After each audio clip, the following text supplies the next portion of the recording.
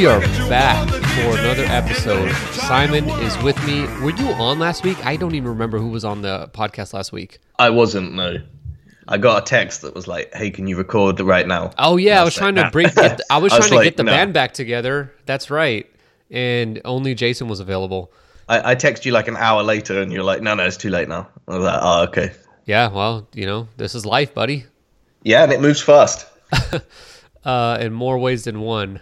So we're back. We're going to do something a little different this week. I'm going to talk about leaving reviews on the podcast first. Usually I say that for the end. And I've been talking with guys who listen to the podcast, and they're like, why do you do that at the end? You should do it at the beginning. That's how podcasts go. So if you like this podcast, rate and review it. iTunes. And a new thing that I didn't know about that Leo told me is to leave a review for us on Facebook. If you leave reviews for us on Facebook, that helps us out too.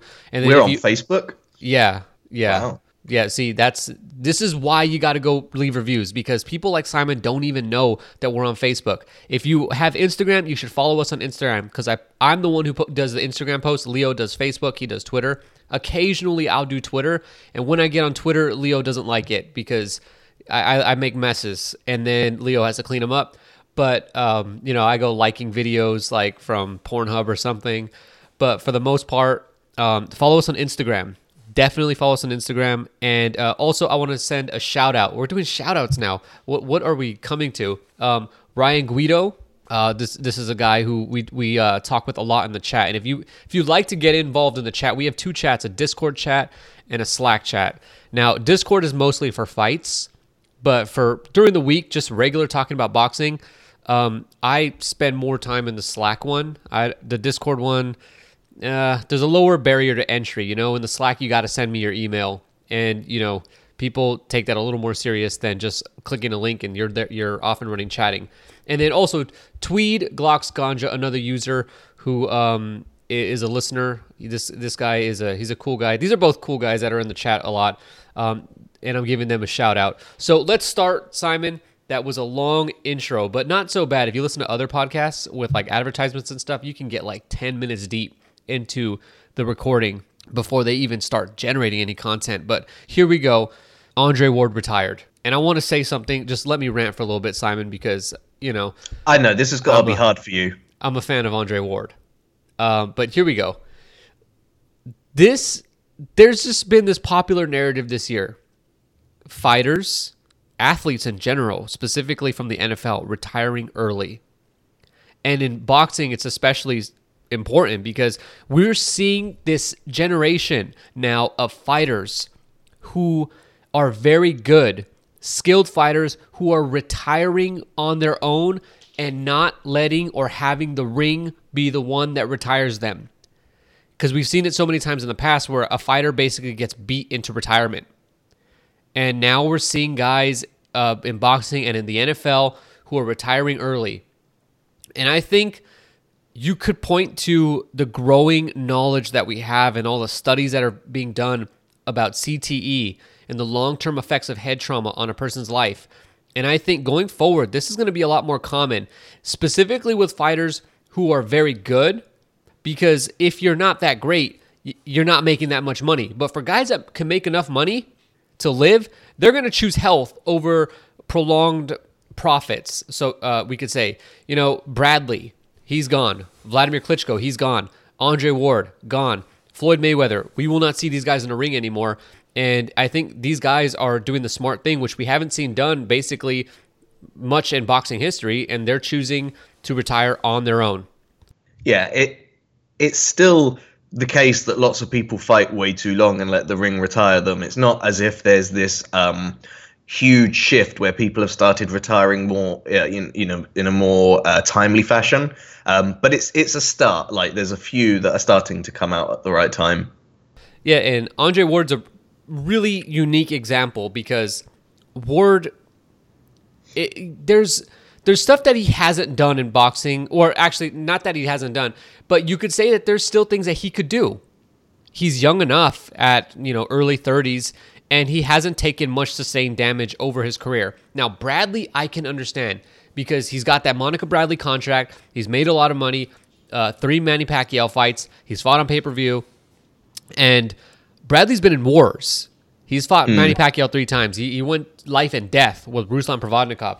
So, there's a reason that you could see Bradley would retire, but Andre Ward, on the other hand, is different. And I think it's more Ward. Ward's used to not boxing. What we've seen with Andre Ward is that he's fine if he's not in the ring. And so he's basically taking it like, you know what? There's not much for me to do left. I've done what I need to do, so why don't I just enjoy my money, enjoy my family? I could get this nice job with HBO or ESPN doing commentary, and I have, some additional income to go on the side, plus investments. I mean, Ward is fine. And, as somebody who wants to see Ward fight, and, there are fights out there for him, they're not the most competitive fights. I don't think anybody limited really sees options. Badu Jack being a real threat, but, it's interesting at least. You got to look at the reward element as well, and which sort of fights would generate him the most money, and it's very slim pickings.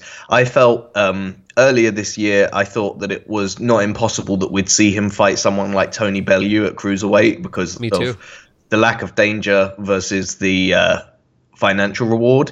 But then with Bellew signing another fight, it kind of takes him out of the equation, and there's just really limited options where he can earn a good amount of money that's going to tempt him to do it. So I can totally see why, just from a strategic point of view, how it would look like the best option. Yeah, I definitely thought he was going to take that Bellew fight. I mean, like you said, low risk, high reward, especially if I doubt Ward would ever do this, but if they were to do this in the UK, I can imagine this being a big deal. But we've seen with Luke Campbell, we've seen with Carl Frampton, UK fighters travel. So you don't need to go to the UK to make money to fight a UK fighter. They'll come to Vegas. So that seemed like it was on the table for him. And, I just think that Ward looked at it like, what am I really gaining from that? Does this help my legacy? Probably not. I mean, yeah, he could have moved up to cruiserweight, but you beat Tony Bellew. Good for you. In the grand scheme of things, you just beat somebody with a name. I mean, nobody's going to look back at Floyd Mayweather's career and be like, man, Floyd Mayweather was the greatest fighter of his generation. I mean, he beat Conor McGregor. That's just not going to happen. They're going to say, he had a rival. He beat his rival. Ward had a rival. He beat him. And so what better thing to do than to just go out on your own, to keep what you've got intact, and get out the sport. But we can't spend the whole podcast talking about retired fighters.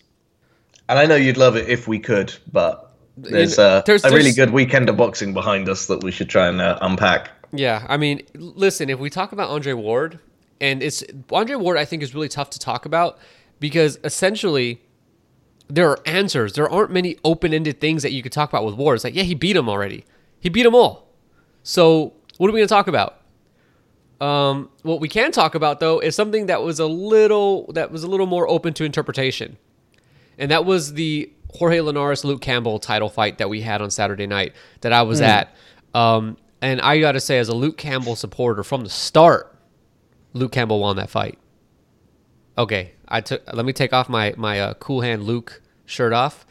And Campbell did a terrific job at adjusting and nearly coming from behind and beating Jorge Linares. But we saw that I think Campbell was...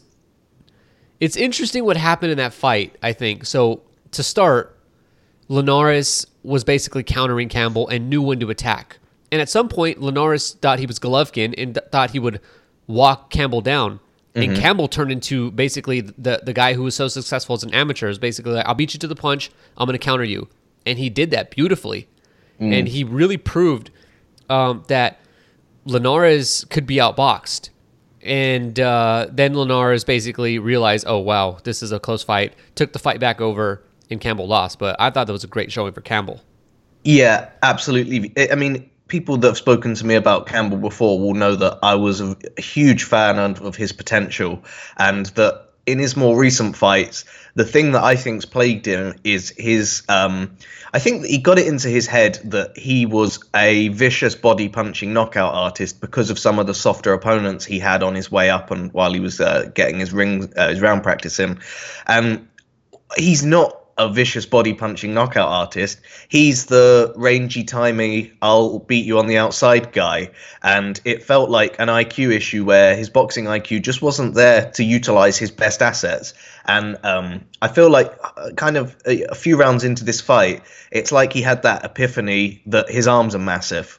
And when he realized his arms were massive, he started to take control of the fight and do the things he always should have been doing. And I don't think that epiphany came soon enough or strong enough for him to win the fight. I think he lost.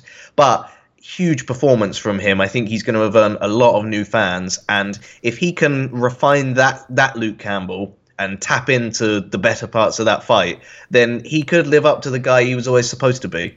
Yeah, I think so. There's an interesting phenomenon in boxing where things can't happen too soon for guys, because if it happens too soon, you don't learn. I think Austin Trout, one of the biggest, I would say his biggest downfall as a guy who's very talented, was getting that win over Miguel Cotto.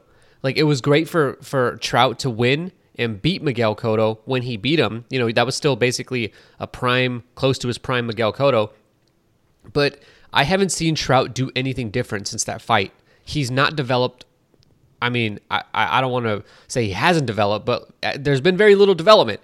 And with Linares, it was similar, because he knocks Campbell down early and then starts trying to do a bunch of things that they're just not the things that he usually does in fights. And for Campbell, he had so much success early in his career knocking guys out that he's been fighting like a guy who can knock guys out. And that's how he took his first loss. And basically reverting, or not reverting, but leaving that style behind in this fight is what had him get back into the fight. And it's interesting if guys can face the right adversity early in their career, what actually can happen. And Campbell's the kind of guy that didn't face it, and when he did, it was too late. There was no adjustment for him, and it's really interesting how that played out in this fight. I think Linares was I don't know. I was really disappointed in Linares, actually, to just put it like that. He did enough to get the win over a good opponent. He's beaten, as they keep saying, an Olympian. I think it's one of those fights. Kellerman. I think it's one of those fights where both fighters' stock is going to have improved. Probably Luke's more so, but both of them are going to take a boon in this one. I'll disagree with that. I think Linares' stock has taken a fall, because I think people thought Linares was an interesting fight for Mikey Garcia. And I think what people will walk away with is that he's going to get destroyed by Mikey Garcia. Yeah, I think that should have been the conventional wisdom even before this fight, though. So if that's a new revelation for someone, then fair enough. Maybe that will make his stock take a dip. But I felt that way before this fight, so that wasn't new information. Okay, well, I'm not sure if that's a humble brag or not, but we'll... I don't think so. I mean, do you think that it was credible to say Linares has a good shot of beating Garcia? It's an interesting question. I think Garcia was always going to be the favorite. But heavy as well, not just the favorite, but a wide favorite. Yeah. But I don't think it was to the point where Linares had no shot. One of the things that I think people overrate with Garcia is his power. He's a puncher, no doubt about that. But I think against a guy like Linares, he's going to struggle to land that shot. This isn't Dejan Zlatikanen who's going to walk in face forward with his chin out and say, knock me out before I knock you out. That's not what Linares is going to do. And the guys who've been able to get the better of him have been guys who have fought like Zlatikanen. Styles make fights, and Linares just kind of folds under that kind of pressure. And Mikey's not going to do that. And it's interesting that I think Mikey will fight like Campbell. I think he would make Linares come after him. And that speaks to the intelligence that you see with Garcia of he knows he can adjust and develop a game plan that has the other guy walk into traps and beat themselves versus he has to go fish for a win the way, again, a guy like Zlatikanen has to do, who's basically a blue-collar worker who goes and earns their win by being tougher or stronger or whatever, whereas Mikey's basically walking in as the winner because he's done the work ahead of time. So, I'm not even gonna actually. There's one other topic that we could get onto, but I don't really think so. But what do you think or not Linares? I think it's obvious what Linares should do next. But what should Campbell do next? Probably take a winnable fight back in America if he can get himself on an undercard of a good event, and because I think that he's earned some interest and some attention from the US audience. So if he can get on a free-to-air TV undercard of a bigger event and fight someone winnable and look good again, then that's probably the next thing he should be looking at before he looks to cross any big bridges. And there are some options out there. I don't know about a free to air thing unless he's fighting on FS1, but even then, that's still cable. When I say free to air, I mean like it was this weekend, no pay-per-view. Oh, you mean like, okay, fair enough. I think for Campbell, there's a lot of guys at lightweight that he could fight, and and especially because you said somebody who he can beat. But I think so. Lightweight's an interesting division. Like there's just like the top guys, and then there's everyone else. There's no real like drop off, or not drop off, but like slowly you can, it's just the good guys and then the guys that are okay. And I think what's likely going to happen is we're going to see Campbell fight the winner of Crolla Burns. Yeah, and I think that's winnable. That's sensible. Oh, are you just going to insult Anthony Crolla and Ricky Burns like that? I mean, yeah, kind of. I don't think Burns has a good shot in that, but I think Crolla does. But the interesting thing is that I think Ricky Burns really going to go back down to 135 after fighting at 140 for a couple of years? The weight lines seem to be blurred in and around that division at the minute, where there's lots of mobility with people nipping up and down, and I don't know. Maybe it's always been that way, but it certainly feels a little bit more mobile than it used to be. Well, for a guy that's 5'10" and 34 years old, it seems like a big ask to drop from 140 to 135. But Eddie has ways, and we'll get to those ways a little later. But over in Texas, Junior Dorticos knocked out Dmitry Kudryashov in 2 rounds in what was one of those don't blink fights. And here's my takeaway from this fight. There's not much you could take away from it other than this. Why was Kudryashov trying to box? Did he really think that he had a shot at basically boxing and opening up like Dorticos for something? It seemed like a stupid idea. I think it was kind of. Do you remember he had that fight with Duradollah? I remember it. I don't know if he does. Or at least the first one. I think that it was all the hallmarks of the same mistake with someone who hasn't had any improvement from that point onward. And you see this a lot with guys who are punchers. Like they're just so like he just looks so out of his element if he's not throwing a big shot. And his shots are so wild. And especially you get a guy like Dorticos who knows what he's doing in there. I mean, this was an inevitable conclusion. And I think it would have been a lot more interesting to see Kudryashov against one of the other guys, because Dorticos, not only was he probably going to beat him always, but he was going to like hurt him because this guy had power. But a guy like Usyk, who's not the biggest one punch guy, this would have been a lot more interesting to see if Kudryashov could have, overcome something. But the guy's got, and I hate to say this, but the guy's got very little punch resistance. I mean, I think it's more than that in the sense that it's when there's adversity, doesn't deal with it well. When things even minorly stop going his way, it has like a snowball effect. And it feels like once you kind of get to him, he's done. What do you think about this? It was a comment that said that he looked very sluggish and slow. And he thinks that Russia was not allowed to give him the PEDs that he normally gets, and that's why he lost. No, I think when well, at least in this fight, I think the kind of sluggish and slow you're seeing is somebody who isn't sure how to approach the fight. It's someone who's being forced out of their game plan and that they don't really know what they want to be doing in the fight. And it makes them look sluggish and slow, but it's not a physical thing. It's a mental thing where strategically they don't know what to do. That I'm more along those lines. I really think that Kudrashov was kind of out of his element. And I started off by saying I don't know why he was boxing, and that's exactly why. I mean, a guy like that, Randall Bailey had a lot of success as a boxer, and he did it by not boxing. He did it by basically waiting and waiting and waiting because he knew I only need one shot, and that's the only shot I got anyway. So I only need to basically load up that shot, land it, and I win fights. I mean, I actually think Randall Bailey has held the world title at some point in his career. So it's a strategy that works. But Kudrashov, unaware of that strategy. So I guess this is very likely the end of Kudrashov. I don't really, I don't know. I don't see anything going forward. The book is out on how to beat him.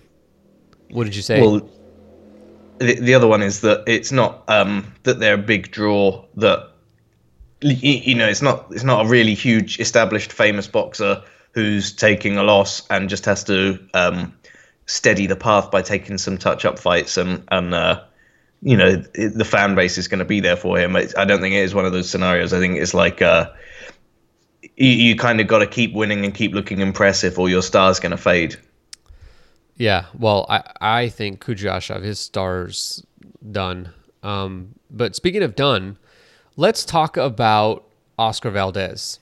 And I'm not saying that Oscar Valdez is done, but that style's got to go.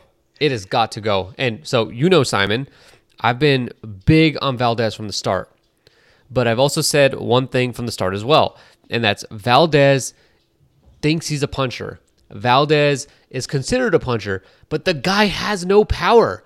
I mean, think about it. If Valdez had Kudrashov type of power, Cervania wouldn't have lasted more than 3 rounds. He would have been unconscious inside of 4 rounds, as Conor McGregor would say. Just no doubt about it, because he was landing the power shots. And it's crazy when you think about it, because Oscar Valdez is very fast and throws haymakers basically all the time, and he lands them. But doesn't do any damage. I mean, Cervania took those shots. I mean, with the exception of that one shot that dropped him, Cervania had no trouble whatsoever with any punch at any point during the fight. I mean, did you see something that maybe I missed? No, I think that's fair enough commentary. I think it's a difficult fight to really get a measure of, and I remember someone asked whether Valdez is overrated, and it's difficult to answer because when you've got someone like Cervania, they had skills, and it's always really pleasing to see where they find someone who's only fought in a kind of domestic area and hasn't really shown that they belong on the world stage, and they bring them over and they look on paper to be a kind of easy beatable opponent that doesn't have much of a shot in the fight.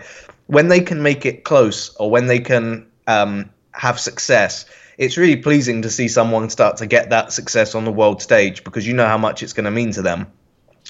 Beyond that, because we haven't really gotten a measure of Cervania, it's difficult to say whether Valdez is overrated or whether Cervania is a bit of a hidden gem that's just starting to shine.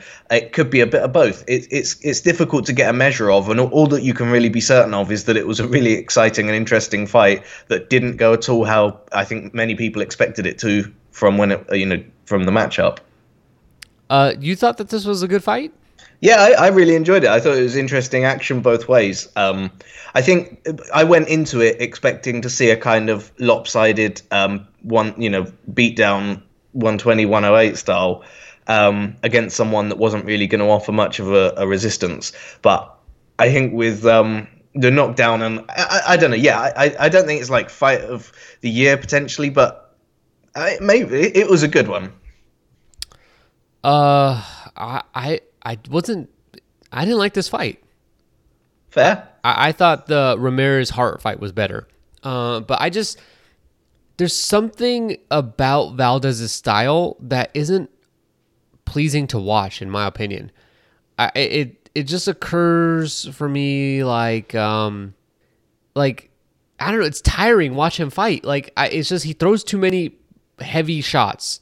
And there's no, I don't know why, but I just have a problem with somebody who fights that style. I guess, what it probably boils down to, if I really think about it, is it's frustrating to watch him. And it becomes a chore.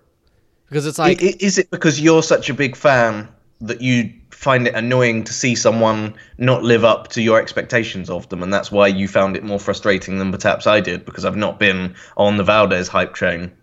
I would say that could be. I'm willing to consider that might be one of the possibilities, or maybe just why I personally didn't find it fun to watch this fight. But for me, it's just like I just see everything that he could be doing. I see potential getting wasted. And I'm saying that I don't want it to seem like I'm putting him down or saying that Valdez isn't any good, because that's not what I'm trying to do. But I am saying more that I know how good he can be. He's an Olympian twice.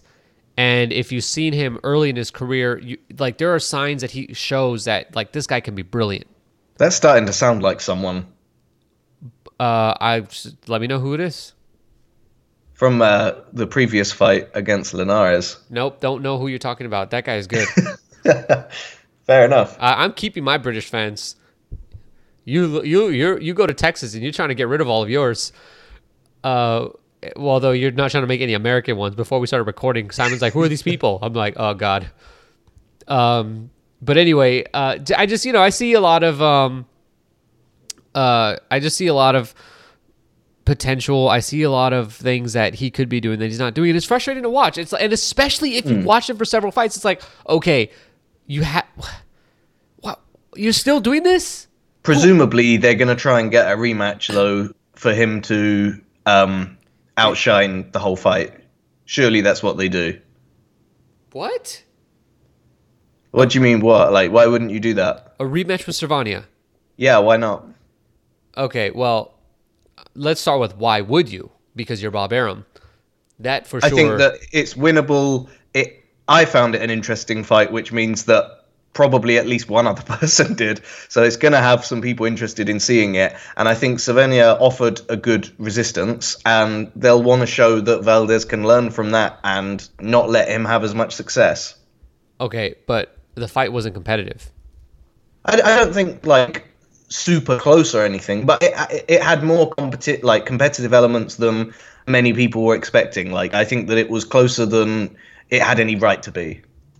I'm against it. I think that there are other fights you can make at featherweight for Valdez, and you don't need to go down the route of having him fight Cervania again. I mean, Cervania did earn a shot at fighting on I guess ESPN or Top Rank, whatever. He earned his shot at fighting again. That was good. That was a good performance from him. I was pretty happy with what I saw from him. Let's move on. The Jesse Hart and Gilberto Ramirez fight. Where did you stand on this one? So I thought that they should have called it stoppage style for Hart early on when he took a count. He took a count and they got to 10 on the count and then said, "Walk towards me." And rather than walking towards the ref, he slumped into the corner and then started breathing heavily. And the ref just said, "Box on," and let the fight continue. And I thought, well, this is going to end any minute now. But then he had this resurrection, just came back. I was stunned at how he got himself back in that fight. Definitely a more entertaining fight. Really close. I don't know how Ramirez let it be that close either. You have an interesting take on this fight. I wasn't prepared for that. I thought it was a really close fight. I guess I don't think it should have been stopped. I thought Hart was still doing the things that you want to see a fighter who's hurt, and I think he deserved the chance to show something, and he did. I mean, it took him a little while, but he did show something, and I thought that Ramirez was just too much in the end. I think he basically it reminded me a lot of the Benavidez fight. Did you remember that fight?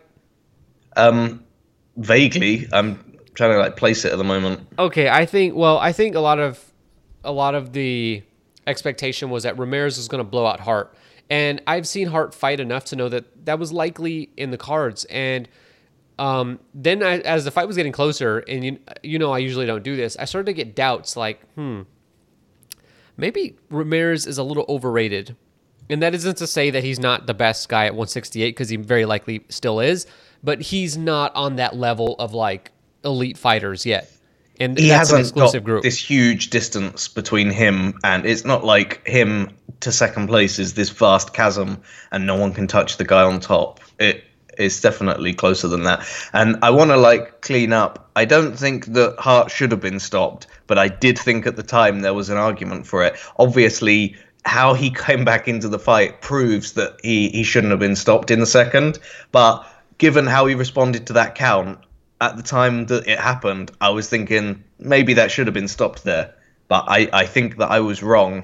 And his success later on in the fight proves that. Yeah, I actually think this is the fight that there should be a rematch. I think if Ramirez doesn't catch Hart being aggressive early, this could very well have been a very close, if not maybe the decision goes the other way with the right kind of judges who prefer what Hart was doing. I mean, Ramirez's defense was awful at times, and I think also Ramirez just fights with that confidence, like, I know I can overwhelm you. I know I'm bigger than you. Like, he fights like a guy who's fighting guys that he knows are like smaller, like basically how you would imagine a guy like Earl Spence would fight if he was fighting a guy from 130 pounds. He'd just bully the hell out of them. So Ramirez has that, but I think it's going to catch up to him at some point. I mean, he also looked hurt at one point in the fight. Hart landed a right hand, even though Teddy was calling for it for 9 rounds before he landed it. But yeah, you're right. I'd watch that again. Do me a favor though, go and have a look at that second round knockdown. Look at the count, and I think that it's a sketchy count. I think that he got lucky to get away with it. I'm not even going to do that. We're going to talk about more sketchy stuff. You bring up sketchy, and then that leads to controversy, and that leads to corruption. So that's where we're going. And for the record, I don't believe there's any corruption in boxing. No. I know that there is, but I'm not going to call it. I don't, on the world level, we don't see it enough. On the fights that you watch on TV, there's not enough to say corruption. And for the person that thinks that Hughie Fury, oh shoot, I forgot to talk about, I write down Hughie Fury Parker fight. Well, I guess that's what we're going to talk about. So Hughie Fury challenged Joseph Parker for the heavyweight title, and against all odds, Hughie Fury did not win a decision in his hometown. How could this be, Simon? The judges, were they corrupt towards Joseph Parker in Manchester? It was funny. All the people before the decision was announced were like, oh, here we go, another corrupt hometown decision. And it's so funny that they often don't have. It's like every time the home guy gets it, that's home cooking. And every time he doesn't get it, then that's just the exception to the rule. But if you add them up, there's not a huge lean one way or the other. Minor maybe, but it's not huge. But what a terrible fight. That's do we do awards for least entertaining title fight of the year? I mean, we definitely could, but I just can't remember all these fights because I delete them from my memory. Because this one has a look in. I scored it that they both lost. So basically the old Canelo Lara. They both lost, and no one gets the belts, and they both have to retire. That's the rules. Well, but no, it was one of those fights where they both had really minor success and in different ways. So it just, you could basically score this one kind of 120, 108 in either direction. Maybe there's a round that you can say is definitely Parker's, but I think that you could pretty much argue it either way with some degree of credibility. I don't know about 120, 108. I mean, unless you fall asleep at the start, that's very possible, which is also possible. And maybe not quite that extreme, but most rounds, if not all of them, you can argue either fighter got, I think. In my opinion, I thought Parker won.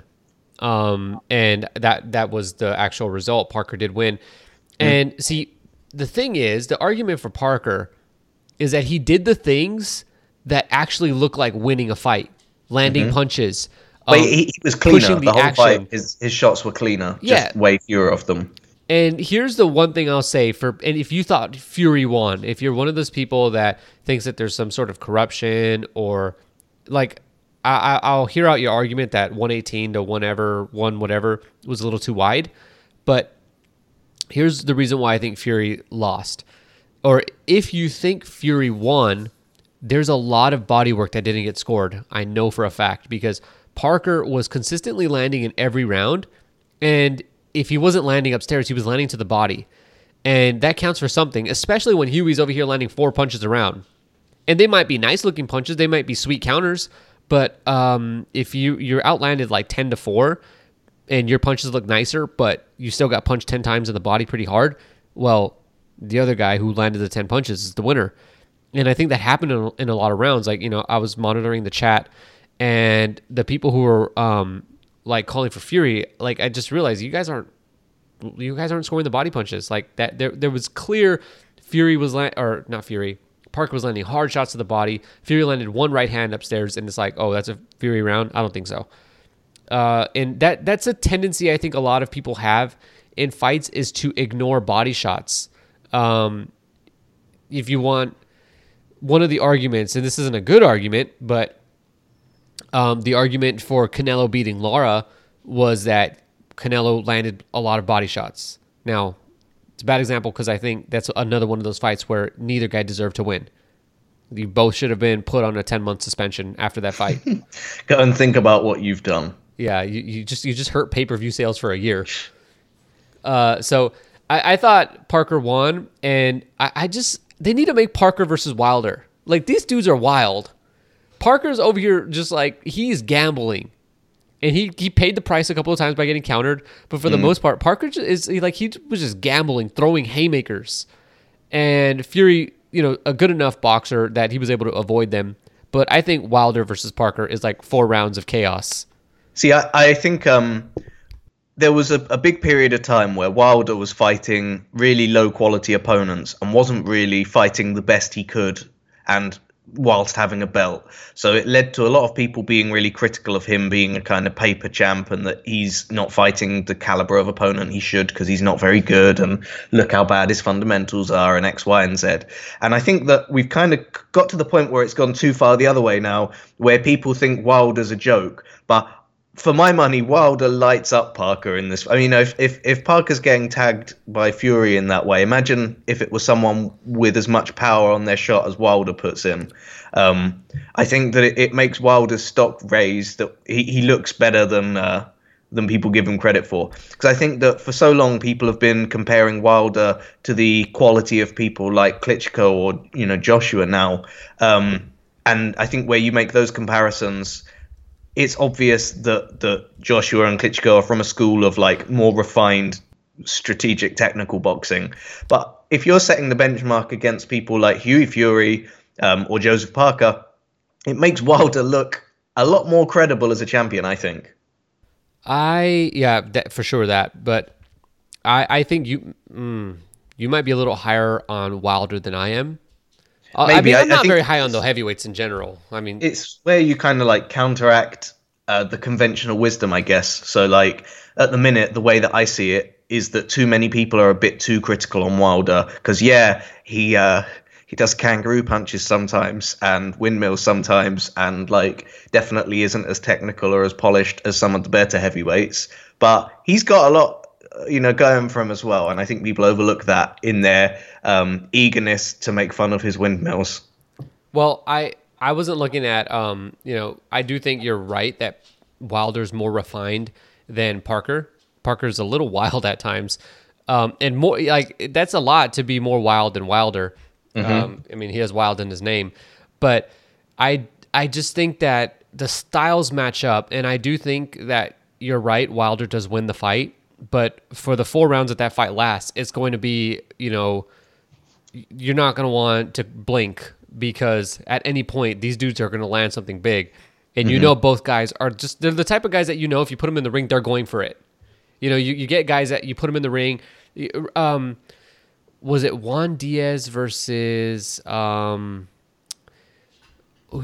Diaz had a fight, and everyone thought that this was going to be the fight of the year contender. And they just seemed like, oh yeah, this is a fight between two guys that when you get these guys in the ring, they are going to basically throw down. And the fight was awful. It was one of the most disappointing fights on HBO that year. And I think it was Juan Diaz versus Michael Katsidis. It might have been the Katsidis fight. That was really disappointing, despite what you thought you had going into it. But that's... So what's your point? Are you saying that because of that, maybe Parker Wilder won't be fun? Or no, I'm saying that it will not be like that. Okay. That has a tendency to happen occasionally.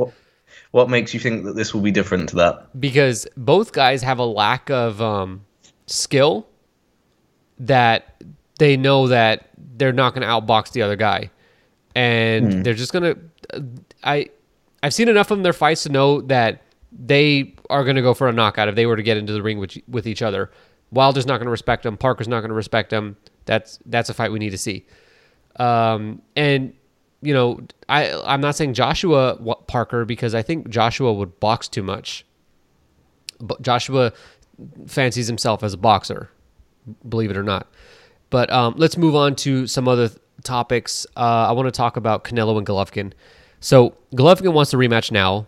Golden Boy wants to rematch now. Canelo just wants to help people out in the earthquake. But here's the thing. Golovkin is not going to get what he wants. There's no way they're going to get Canelo in the ring in December. It doesn't seem likely, and it seems like they're pretty locked in on the strategy of fighting on Mexican Independence Day and then on Cinco de Mayo. And here's the other thing. So you just had you had a pay-per-view in August that was $100, and then you had a pay-per-view in September that was $70. Do you really think that you're going to convince the public in December, around Christmas time, that you should spend another $70 to watch a fight that you basically already seen?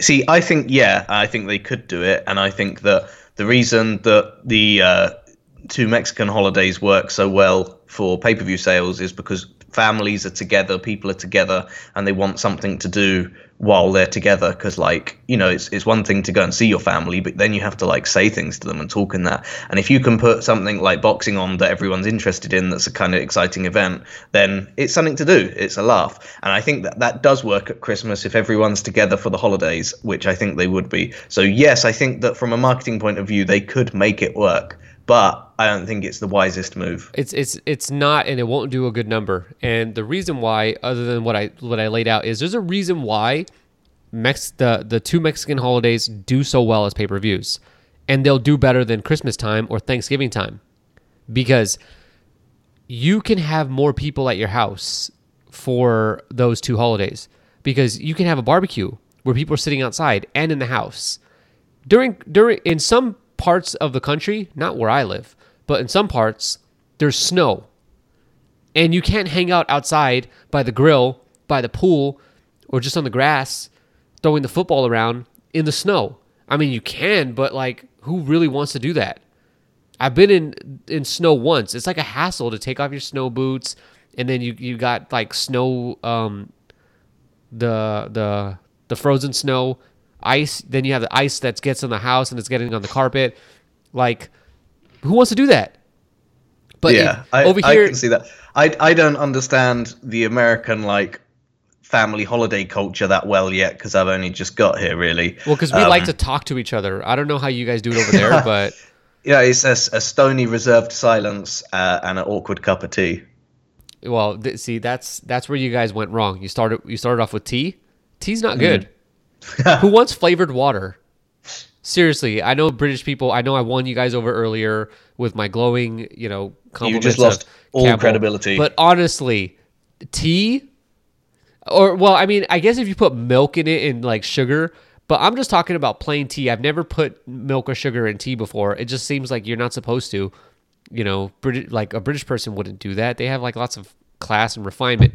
It's interesting though. You kind of hit a different note where in the UK, the boxing watching culture is very much sports fans in the pub on a Saturday night, and that's every weekend. You don't have to wait for a special weekend or a special month to do that. Every Saturday is in the pub night. At least it can be. So I think that's why there's less of this calendar observance in UK pay-per-views, because you can make them work whenever you want, really. As long as you're not competing with something, some other big cultural event, you're probably in the clear. Well, sounds like you guys are awkward and don't like to be around your family, but in America, like, family's a big thing. It's the most important thing. You disagree? You're unaware of it, I guess. I'm unaware of it, yeah. So you're used to sitting at home by yourself. Miles away from my family. Yes, exactly. Point made. Thank you for making my case. Okay, so they're not rushing into that rematch. It's going to be next May. I told you guys before the fight happened, book your calendars, book your rooms. It's going to happen. It's going down. So another rematch. David Haye will fight Tony Bellew on December 10th. And I just want to say right now, this is a horrible idea. I don't know what David Haye is thinking. I guess it's like, I want to get paid again. Well, he needs to right that wrong, doesn't he? David Haye's going to lose. I guarantee you think? It. That's interesting. Go on. Give me why he's going to lose then. Okay. So, Simon, when did he last fight? Well, same time last year. Oh, okay. All right. Same time last year. It was actually not. It was March of this year. Okay. Is boxing a pretty like strenuous activity? Yeah, I think so. Okay. So it is. Now, he's basically saying, I'm going to come back in 7 months to fight.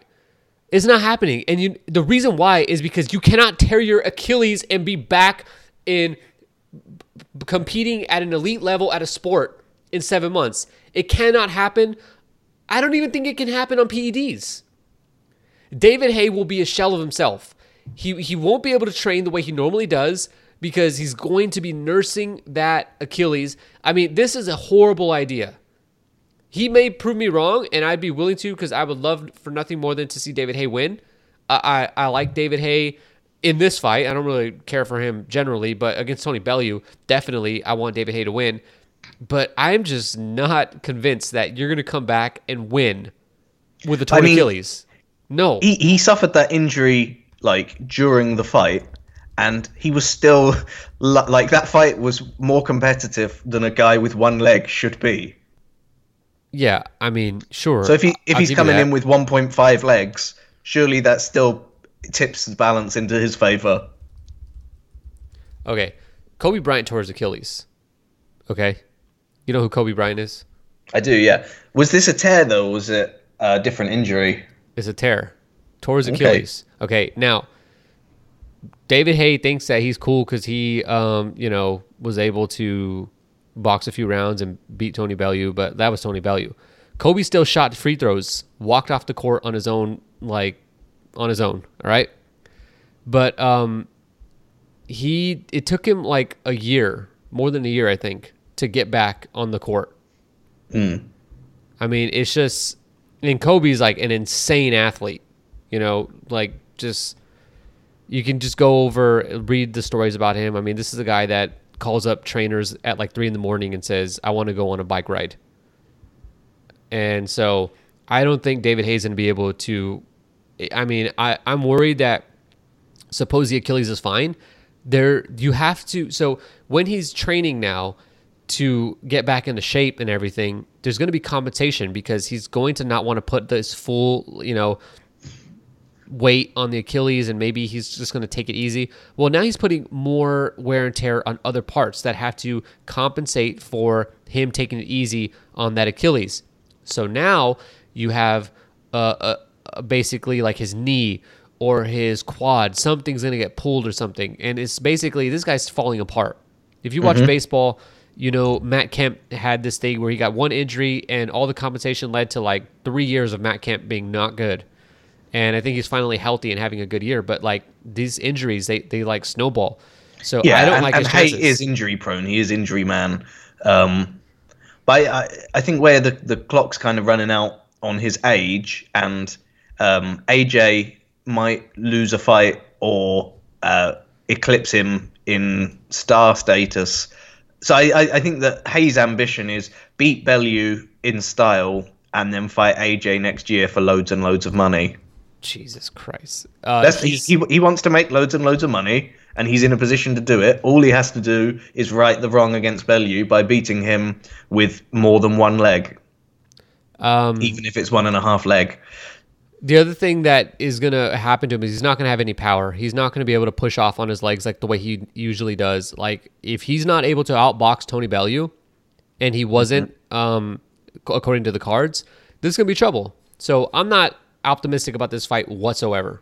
If you're David Hayes' manager and your job is to get him as much money as possible from boxing, it has to be this. Can you think of any better route than this?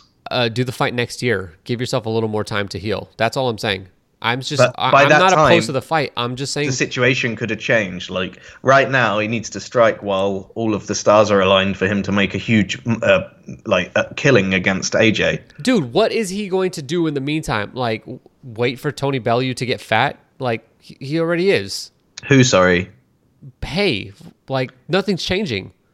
Bellew will still be fat, and AJ will still be knocking dudes out. Yeah, the thing is, though, is that at some point, AJ could become, like, undisputed. And when that happens, or if that happens, it gives him this enormous leverage when they're negotiating pay-per-view splits. And if Hay can get... right now, Hay is popular enough with the public. You know how fans love him. If he can win a Bellew fight in style...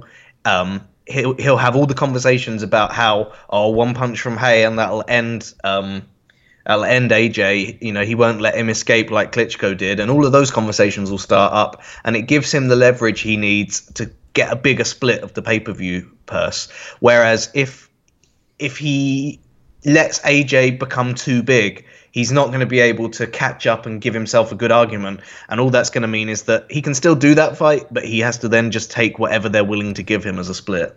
I don't think that's going to happen. I think Hay, if he beats Bellew specifically, is going to be in the position to make his demands. Now, he's obviously not going to be the A side.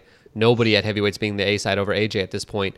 But he's still going to be in a much better position than any other heavyweight to dictate terms, especially if that fight is happening in the UK, which obviously it would if it's Hay versus Joshua.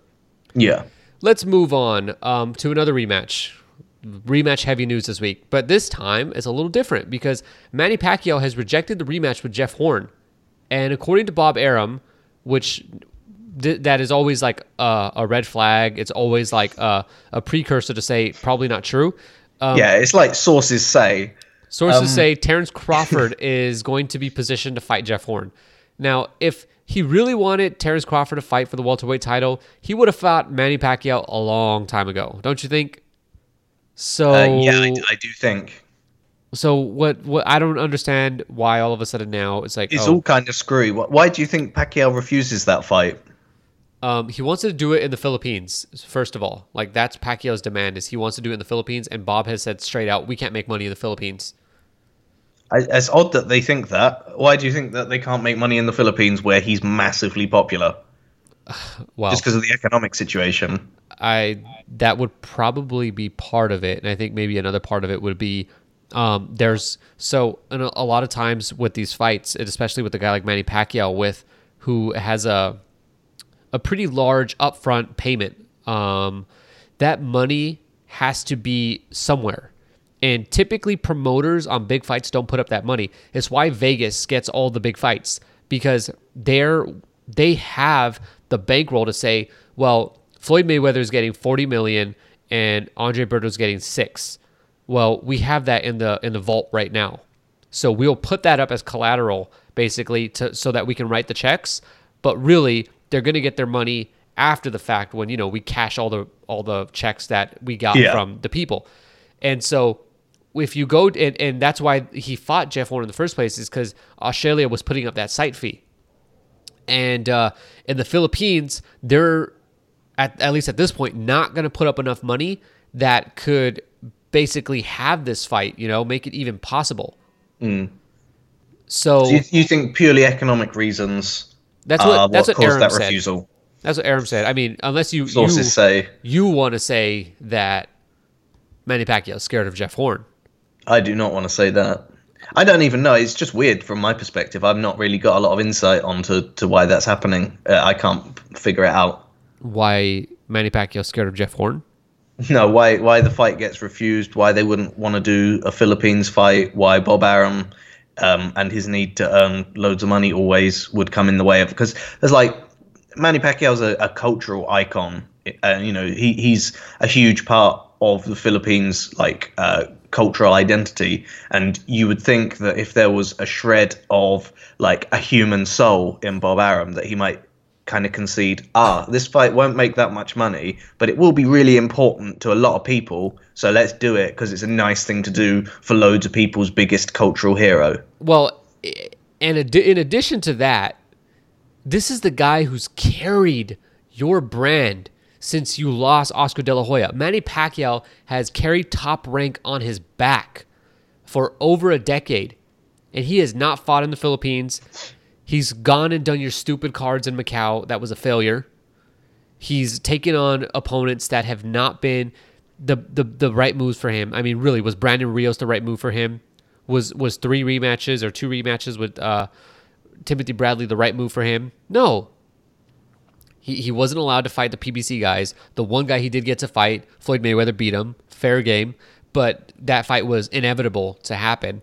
So you can't do him a solid and say, yeah, you're close to the end. Let's do you a fight at home while you That's kind of what I'm getting at. And I know that it's like a meme or whatever to think that Bob Arum's like the devil. But like, I don't know. In this scenario, there actually becomes some pretty compelling arguments. That he's the devil. On next week's episode, we'll discuss all the reasons why Bob Arum is actually the devil. No, I mean, look, I will say that Bob Arum is a shrewd and calculated and a good businessman. And he hasn't stood around this long because he doesn't know what he's doing. He does. But I think at some point, like Manny Pacquiao has carried the Top Rank flag. He's done his time. So I mean, his dues are paid massively as far as like Top Rank or Bob Arum at least should be concerned. Let him have this fight. I mean, let him have a fight in the Philippines. Like, let's do it. How long has it been since a big fight has taken place in the Philippines? Been a while. But that's probably not going to happen. Terrence Crawford's going to go and beat up Jeff Horn, and then basically Manny Pacquiao has no shot at ever capturing a welterweight title again because he ain't beating Terrence Crawford. Yeah, I don't know how I feel about that because, like, I have Pacquiao winning that fight with Jeff Horn, making a bit of a mess of it, but winning it. I think it was kind of unfair what happened.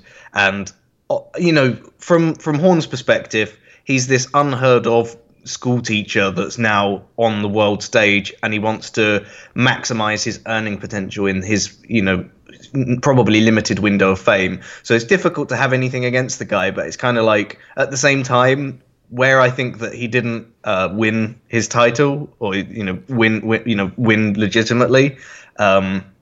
It is kind of cathartic to think about someone like Crawford going and balancing the scale. Well, we all know where you stand on Manny Pacquiao, and as a big fan of his, I understand your point. But I actually think, well, we're going to do another podcast next week, or not that next week, this week. And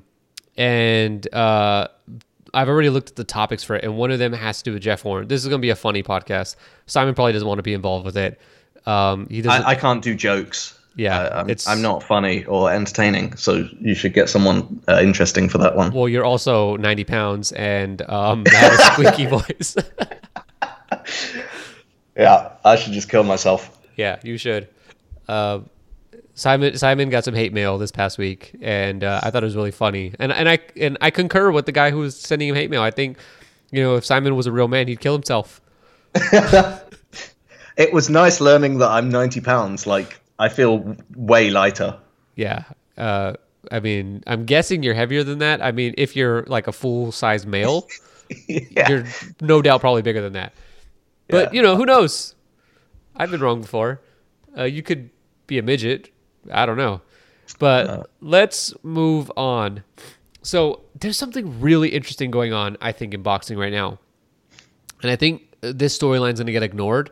But the thing that you got to remember is that Al Heyman, this guy does what he has to do to put his clients in the best position possible. Now, I know a lot of people don't like Al Heyman.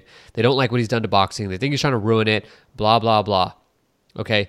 But think about this. Danny Jacobs, advised by Al Heyman, has been advised to sign a promotional deal with Matchroom Boxing and a 4-fight deal with HBO.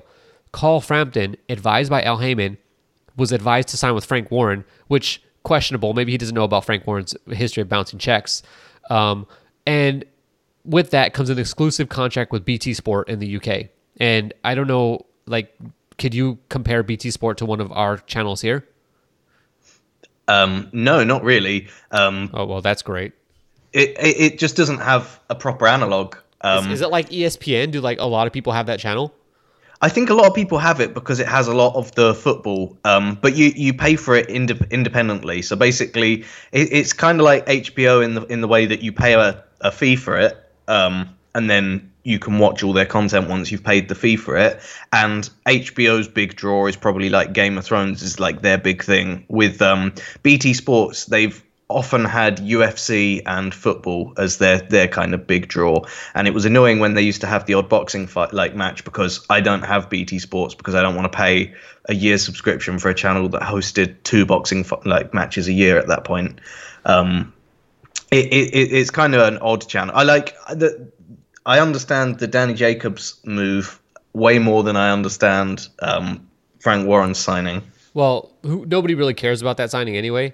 So we'll talk about the Danny Jacobs should, one. because Frampton's like an excellent talent, and I hope that he gets good fights and that his career isn't put in jeopardy due to mismanagement or television issues. Well, we'll start with Jacobs.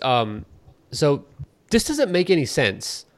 So I understand it makes sense from like Jacobs' point of view, Matchroom's point of view, Heyman's point of view. That all makes sense. But I'm talking about from HBO's point of view. I don't understand why they would sign Jacobs. Because if you think about it, in the last year, HBO has now lost Terrence Crawford, who they spent a lot of money backing. They've lost Vasily Lomachenko, a lot of money, and the number 1 pound-for-pound spot in boxing. You know, they've lost that guy who they pushed. They've lost Manny Pacquiao. Their choice, but still. They've lost all these guys that basically have left with the top rank going to another network.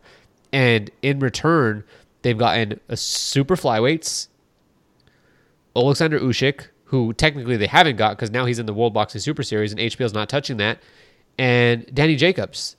So you lost all these guys, and now you have Danny Jacobs. What was the point? It seems like an uneven trade. Now, maybe, and you know, from Jacobs' point of view, I understand that the reason you sign with Matchroom, you want to head up basically, like this is like doing, maybe Heyman's doing Hearn a solid and say, hey, sign Jacobs. I know you want to become a promoter here in the U.S. You could take Jacobs and maybe a couple of my other guys and be their promoters here and, you know, do their fights. And but the thing for them is like, well, Jacobs has guaranteed money now. He has guaranteed money from HBO, guaranteed money from Matchroom. And obviously, as a middleweight, they want to position him to fight Canelo, Golovkin, or both. But they need a plan for the meantime. I think the plan for the meantime is to get a fight with Lemieux or Saunders. And I think Lemieux is definitely a doable fight. You know, we just saw Matchroom make a fight with Golden Boy.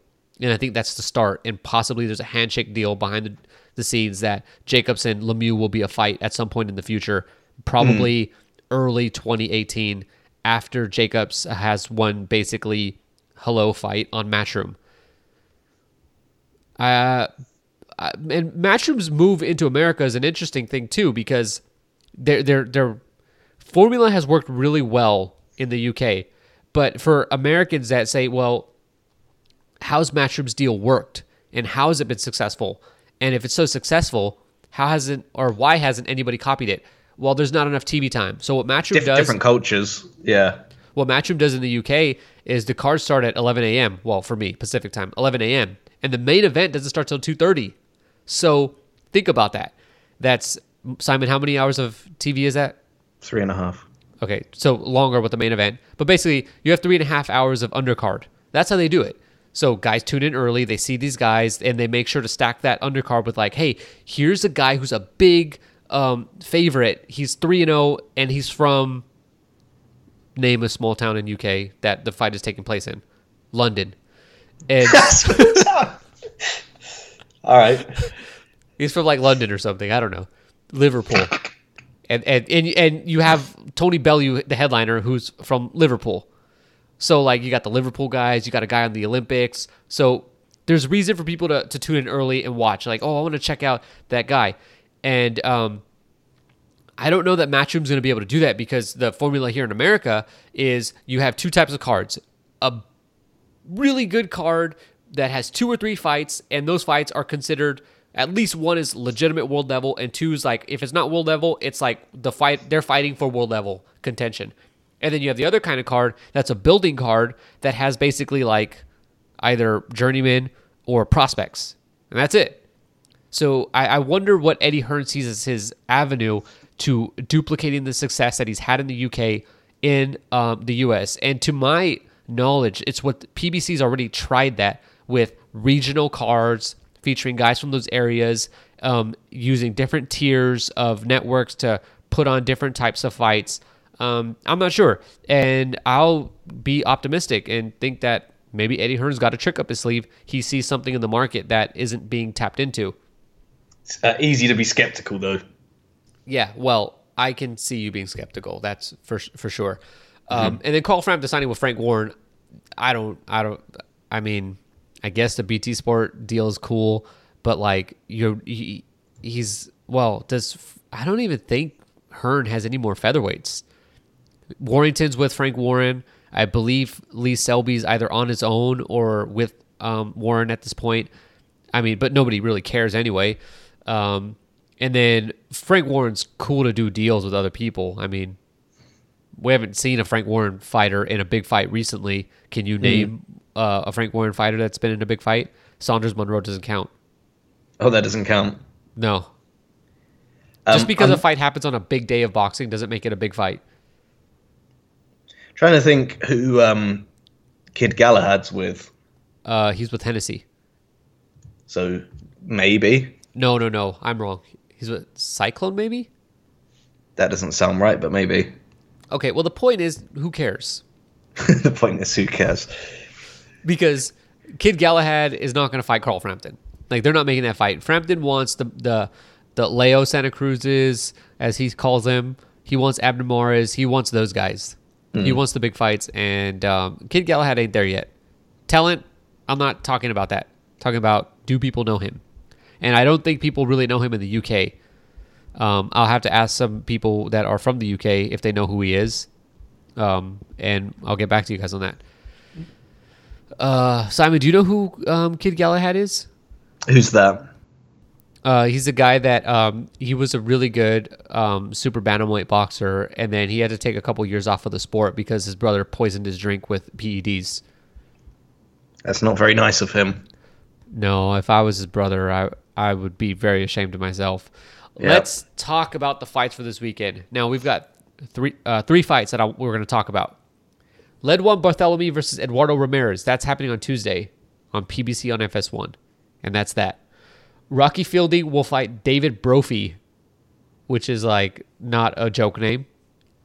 That's on Saturday on Sky. That's a real fight. That's that. And then Saturday, Maris Bradis. Is that how you say his name? I struggle. It's a weird one, isn't it? It's actually probably Maurice Bradis. It's like brie cheese and then dis. He will fight Mike Perez on Saturday. Interesting fight. This is part of the Cruiserweight class, or not the Cruiserweight Classic.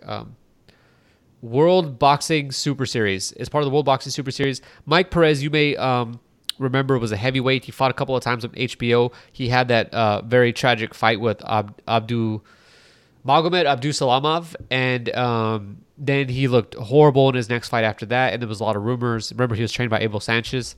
There were rumors that, he's basically kind of done in the guilt of putting his opponent into a coma, etc. And Bradis is a very good cruiserweight. I don't think he's the most entertaining to watch. He's not the favorite in this tournament, but I think it's a good fight, and I'm pulling for Mike Perez to turn it around, but I'm not optimistic on this one. Bradis is a big guy. Yeah, that's an interesting matchup, and it's not a stacked weekend we've got coming up, but that one's an interesting one. Yeah, this is the best one, and there's a lot of fights this weekend, but they're just not like. They're all kind of like C tier though. Yeah, that would be appropriate to say. And those are the fights this week. And that's really the end of our podcast. We do have another one coming up. It's going to be like a mailbag podcast, and I've looked at the questions. There's about 30-something questions, and Simon, you don't want to be a part of this.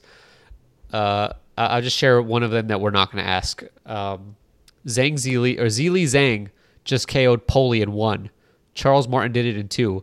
Does Zhang go forward with Joshua when they inevitably meet in Beijing? I will be in Beijing pretty soon, in a few weeks, actually. I leave on October 19th. I'm going to China. This is... What are you doing there? Are you rescuing Tom? It would be a good... Oh, it'd be a good idea. You know, next Tuesday, we'll record by then, but next Tuesday, Devin Alexander fights. Just want to point that out. Just in case anyone cares. No? Wow, all right. But going to a wedding, and because... a wedding in China? Yeah, between Chinese people. I mean, that'll do it. But what's your connection to it? So the person who's getting married, the girl, she is friends with my girlfriend. And so she invited her. And, you know, I wonder if it was one of those invites where it's like, let me just send an invite to everybody to be nice. But, you know, nobody's probably going to show up. And then my girlfriend, she called her bluff, much to my dismay. And she's like, well, you know, if I wanted to go to China for this wedding, would you go? And I was like, Oh, you called her bluff. I was like, yeah. She's like, all right. And then I thought it was one of those things where it's just like, actually, you know, now that I think about it, we really shouldn't go. It's a long way to go for a wedding. But then she's like, all right, so are you ready to get the flight stuff? And I'm like, whoa. She's like telling me, look up flights and stuff. I'm like, she's called my bluff now. Yep. So now I'm going to China. Well, enjoy. How long are you there? Okay, so here's the part where like she's very upset with me about this. So I'm leaving the 19th and I come back on the 30th. And you know what fight is happening? Not off the top of my head. AJ versus Pulev. Oh, Now, right. I'm the first to admit I love AJ. And I'm like, I'm not missing the fight. I don't care what time that fight is on. I'm going to find a way to stream it. But that's the day of the wedding as well. So I have no clue how this is going to work out. I don't know how the time difference lines up either. I don't know. Actually, it's plus 16 from me. So it's plus 8 from UK the next time. day. So if the wedding is... I don't know. I'm just going to have to look at the calendar and hope it adjusts when I get there. But man... I was actually... The last time I had to go to a wedding, it was the Lomachenko fight. I still watched it, though. Well, if the main event happens like 11 UK time and you're saying it's 8 hours ahead, then it's going to be like 7 a.m. on the following Sunday for you. Oh, I can do that. I can definitely do that. So you might get away with it. I'm doing it. Wow. All right. Well, glad we got that squared away. When I'm away, that doesn't mean the podcast stops. We're going to figure out something so that there's a podcast. It won't be as good because I won't be on it. We'll probably have... I'll make sure I'll make sure that whoever's filling in for me is not as good as me, you know. So you guys are like, man, I'm so glad he's back. All right. Well, thanks for listening. Please leave us a review on iTunes, wherever you download the podcast. On Facebook, do that for Leo, okay? Leo does a lot of work trolling you guys on Twitter. And so leave a review on Facebook. And then also, we're going to be moving our website soon. You won't have to do anything different, but it'll have a different look soon. And we're just working out all the migration stuff, and it's going to be a lot cooler. It's going to be a lot easier to see. Just go to the website and see the upcoming fights. You can see a feed to our Instagram, all this stuff. So a lot of cool things. There's another episode coming up this week, and I hope you enjoyed listening to this podcast, and we will be back next week. Simon, thanks for coming on. Dancing out the doggone shoe. Just this, scratch the beat, world. Excuse me while I